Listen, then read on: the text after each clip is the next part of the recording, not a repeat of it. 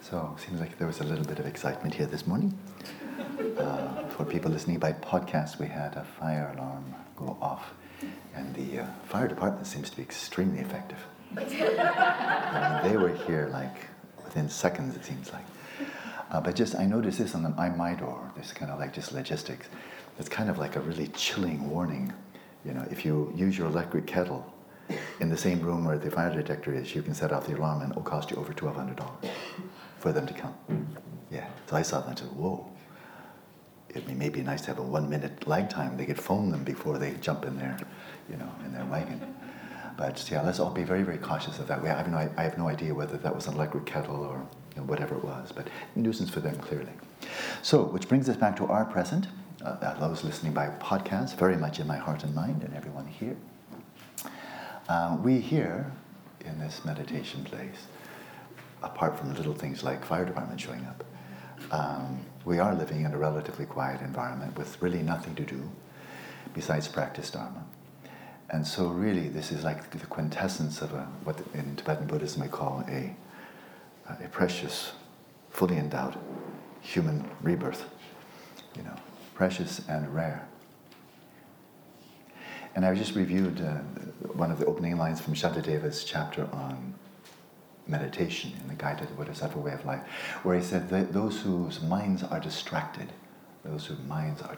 live between the fangs of mental afflictions.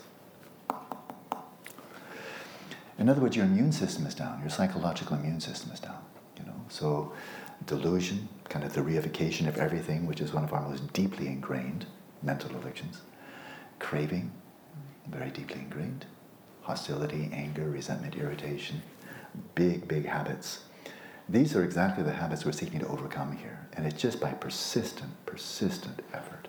Not by big spurts of a 3-year retreat and then go flatline and then spurt of a 3-month retreat or 1 day or 20 minutes. If we're ever going to overcome these habits, it's got to be just by sheer persistence. If it can be enthusiastic, all the better, but persistence. And so I think in the world around us, rumination, just kind of wandering mind is just kind of the default mode. When we don't need to do anything, or even when we do, the mind just goes into that rut, And there's just nothing healthy about it. It's just not sane. I mean, I've often given the example, if you had some, science fiction, if you had some contraption you could put on your head that would actually pick up your brain activity and then translate it, like a Rosetta Stone from brain activity to actually what are the images and thoughts going through your mind. Imagine that we're living, in a totalitarian dictatorship with Big Brother, and everybody's required to wear a little screen with a loudspeaker on top of it. So, hello, and then every thought and image that's coming to my mind as we're having a conversation, you're seeing, so I'm saying this, and you're saying, what? He's thinking that. He's saying that. You could, number one, crime would vanish overnight. But the problem is we'd all be in jail. I mean, a jail or mental asylum, because it would look like we're just frigging out of our minds. It's really chaos. It's crazy. And the fact that it's common, that it's acceptable, is only because it's so private. If it were public, it would be, everybody would go into retreat. That's just for the starter. Yeah, I'll wear this, but I'm going to sit in a room until I achieve shamatha. I'm not coming out. It'd be like, having leprosy and walking around naked. I mean, you would just at least want to stay in your own room by yourself, because it'd be so embarrassing. So here we are. So those whose minds are distracted live between the fangs of mental afflictions. So, persistence. And we are, those of us who have the good fortune to be here now, we are in an environment where we really are allowed to be silent. We have that big permission. Nobody's really demanding us. We have our 50-minute conversations once a week, question and answer here, whatever. And so I can simply guarantee you, yogis have known this for a very long time, that unnecessary speaking just is throwing oil on the fire. Really, it's throwing oil on the fire of the rambunctious, out-of-control flow of obsessive and compulsive ideation, And so, as much as we see people living or listening in by podcast, many of them They have jobs, they have families, they have many obligations. And so those are something they must do. That's part of their practice now. Whereas for this short time, we have this opportunity not to be there, And so let's take full advantage of it, including today. So I still want to encourage, during meals, we can have meaningful conversation, get to know each other. But between sessions, let's really try to keep it quiet. At the very least, so we don't disturb people meditating around us. So on that theme, the practice we did yesterday, we'll go on a little bit over 9:30 today, and probably commonly will, we'll see. But the practice we did today, where, as you'll recall, I'm sure quite clearly, was the awareness is like 80% of the emphasis is just on resting with nothing to hold on to. And then just a little bit of, a little kind of finger on the breath, just to hold a little bit something to, but primarily just resting. It really occurred to me, it's like jumping out of an airplane. And you've seen if a person falls out of the airplane, they're not a skydiver, and they fall out, you've seen it. They just tumble, right? They just tumble, and then then they die, Whereas people who are skilled skydivers, you see very quickly, they are flying. They're flying down, but they are flying, They're controlled. And I just didn't even read the article, but something like 150 people joined in one of those, great big configurations, all holding hands. Cool. But they were able to do that, of course, because they're flying. They didn't just fall out of an airplane. They're flying down. Well, there's this term. It comes up a lot in Dzogchen literature. When you're resting the mind in its natural state, in the awareness of awareness, settling the mind in its natural state, the term is bapa, which means to fall. You're falling. Your mind is falling. You're descending to, not some hard impact, you're descending to the substrate consciousness. You're descending from the space of the mind to the space of the substrate. In other words, you never hit ground. There's no bad ending. There's not even a soft landing, which is, you open the parachute, you see how they just come down on tippy-toe. The parachutes are so good these days. But no, there's no landing at all. You go from kind of the dense, smoggy, full of hail and stuff, garbage of your mind, and you're descending through that. And that's the term. You're descending to the substrate. That's the term. You're descending to the substrate. But every time we get caught in idle chatter, then it brings us right up to that smog and the congestion and all the grime in the air of the mind, of the space of the mind. So, for people who are not very familiar with the practice, that may just be kind of like too high altitude. The air may be too thin, and you know what you're supposed to do. You can do it for 5 minutes, but you really don't have much to hold on to, and you just may find just an awful lot. You're spinning out, just like this happens. I'm rambling a little bit, but a year ago or so, somebody set the high record altitude for going up in a balloon and dropping something like some ridiculous amount, 26 miles or something. I can't remember the detail. But they went way, way up and then just jumped off the balloon. And then was minutes and minutes, free fall. And at one point, they showed a video of it, the person tumbled. That's dangerous. And then restored. And then they came down, happy landing, set a world record. And so you may find you're tumbling. If I use that metaphor a little bit, you're going like this. If you're just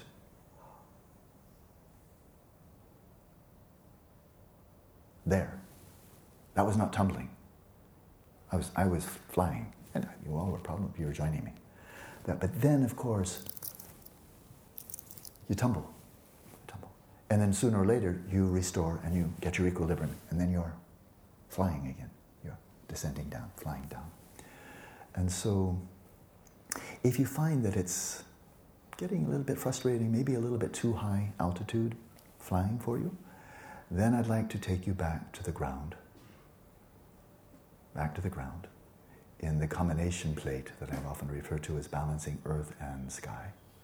Earth. Let's find a comfortable position. We're going to go back to mindfulness of breathing where your feet are on the ground.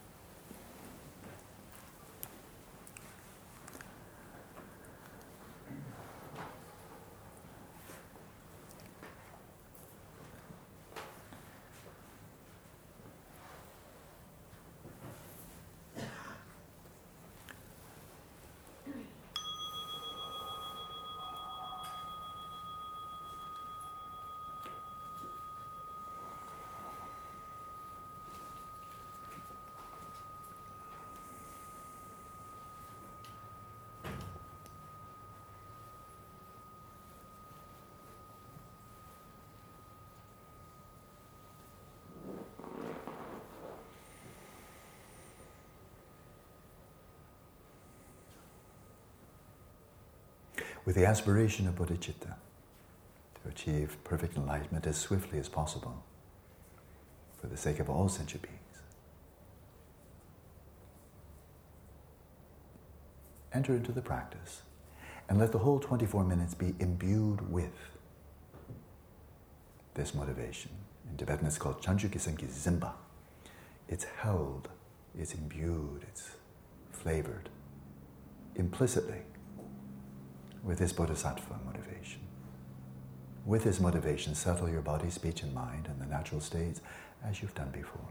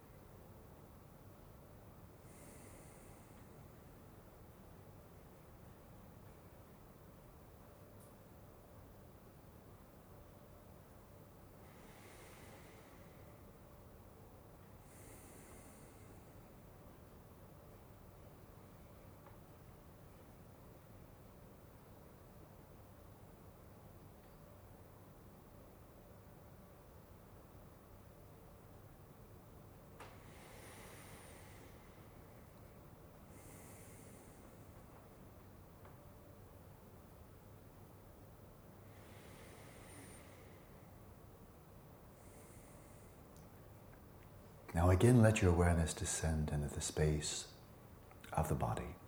No need to visualize the body. In fact, better to release any mental imagery pertaining to your body.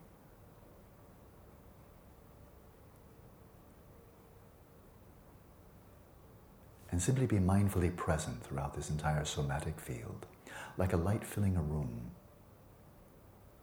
The light is still, but it illuminates everything in the room, including any movements that may occur.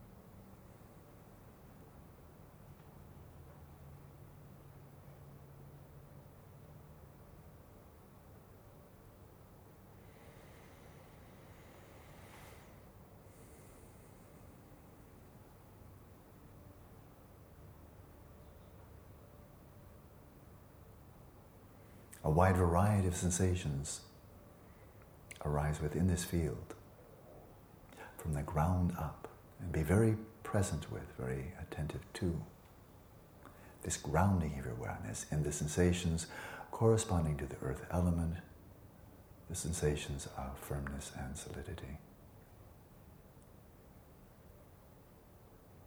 which when you attend to them nakedly, without imagining them or conceptually projecting upon them, these sensations of contact are anything but firm and solid. They're in a constant state of flux. They're simply fluctuations of a field, aren't they? Fluctuations in a field of space.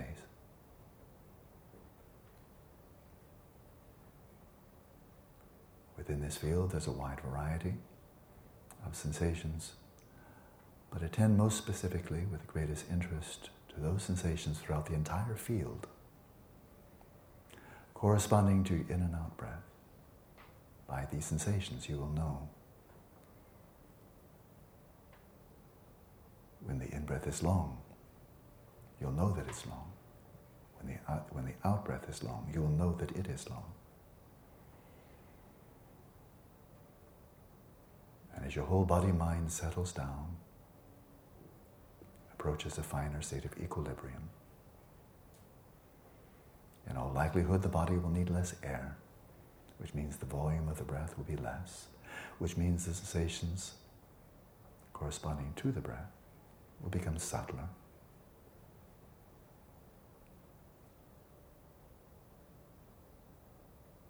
breath may become a bit shorter and shallow. And so when this occurs, and the in-breath is short, you'll note that it is short. When the out-breath is short, note that it is short. But above all, in the midst of this practice, do not seek to manipulate or control the flow of your respiration in any way. As a preparation for realizing the emptiness of the self as an autonomous entity, breathe egolessly. Release all control. And let's continue practicing now in silence.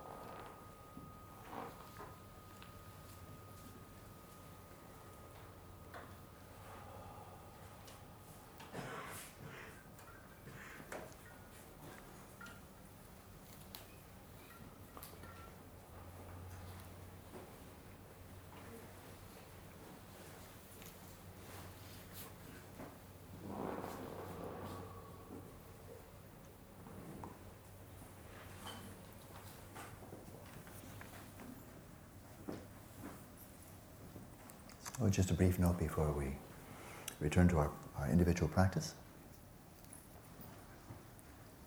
One simply cannot overemphasize the importance of a lifestyle that is conducive to the practice of meditation.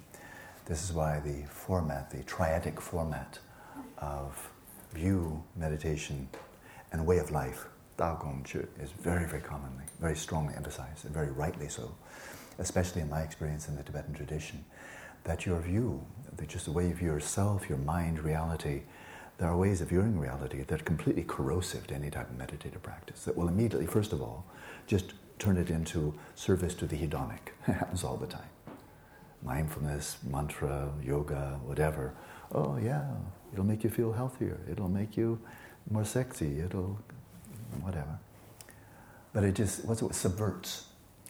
A materialistic worldview just subverts meditation entirely to serve its own ends. It does it all the time. In almost all scientific studies of meditation, it's all hedonic, almost entirely. And so view is enormously important, the meditation itself, of course. But then the point I'm really making here is the way of life. If the way of life is going to the left and your meditation going to the right, you know which is going to win. The way of life is like 24 hours a day, and your meditation is less. So it's going to sweep it away. Your way of life, if it's antithetical to the qualities of awareness you're seeking to cultivate in meditation, your way of life is going to dominate. Dominate. And so, it is said among the, I believe it's five prerequisites, that is, necessary ingredients in order for one's shamatha practice to succeed. One of them, the last one, is actually the most challenging. I remember it very easily in Tibetan because it just rolls off the tongue. Listen to this. Smooth, right? Jumbled up. Want to say it again? You want to hear it again?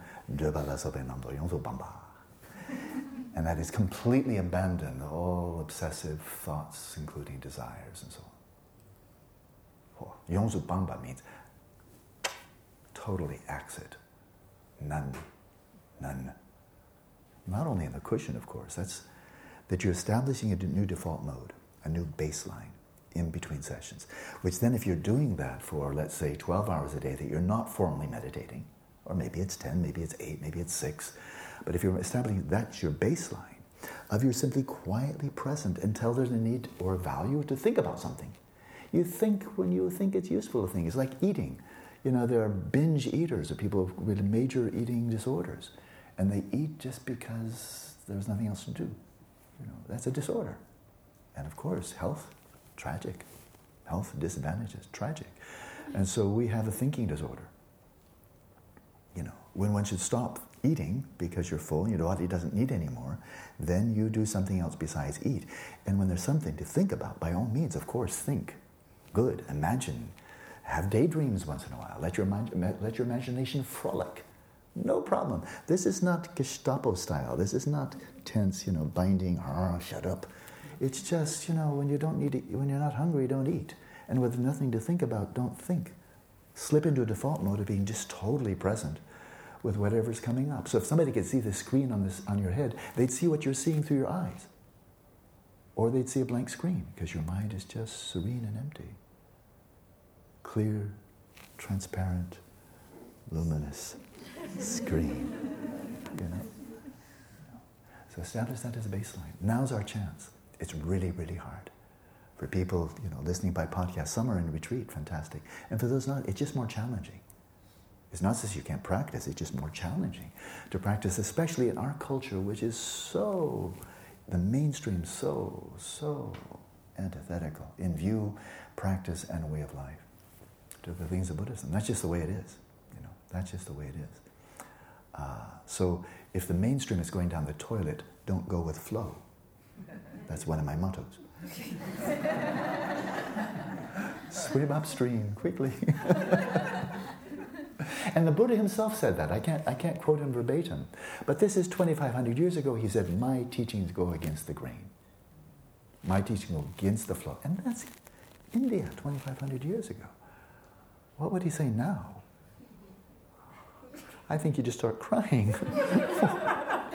My teachings don't have a chance. But he's not. People like the Dalai Lama and other great lamas. Unbelievable courage and enthusiasm. Unbelievable. I mean, not getting discouraged, that's amazing in so many ways. So let's not get discouraged. Let's keep practicing and see you at 4:30. Hasta la vista.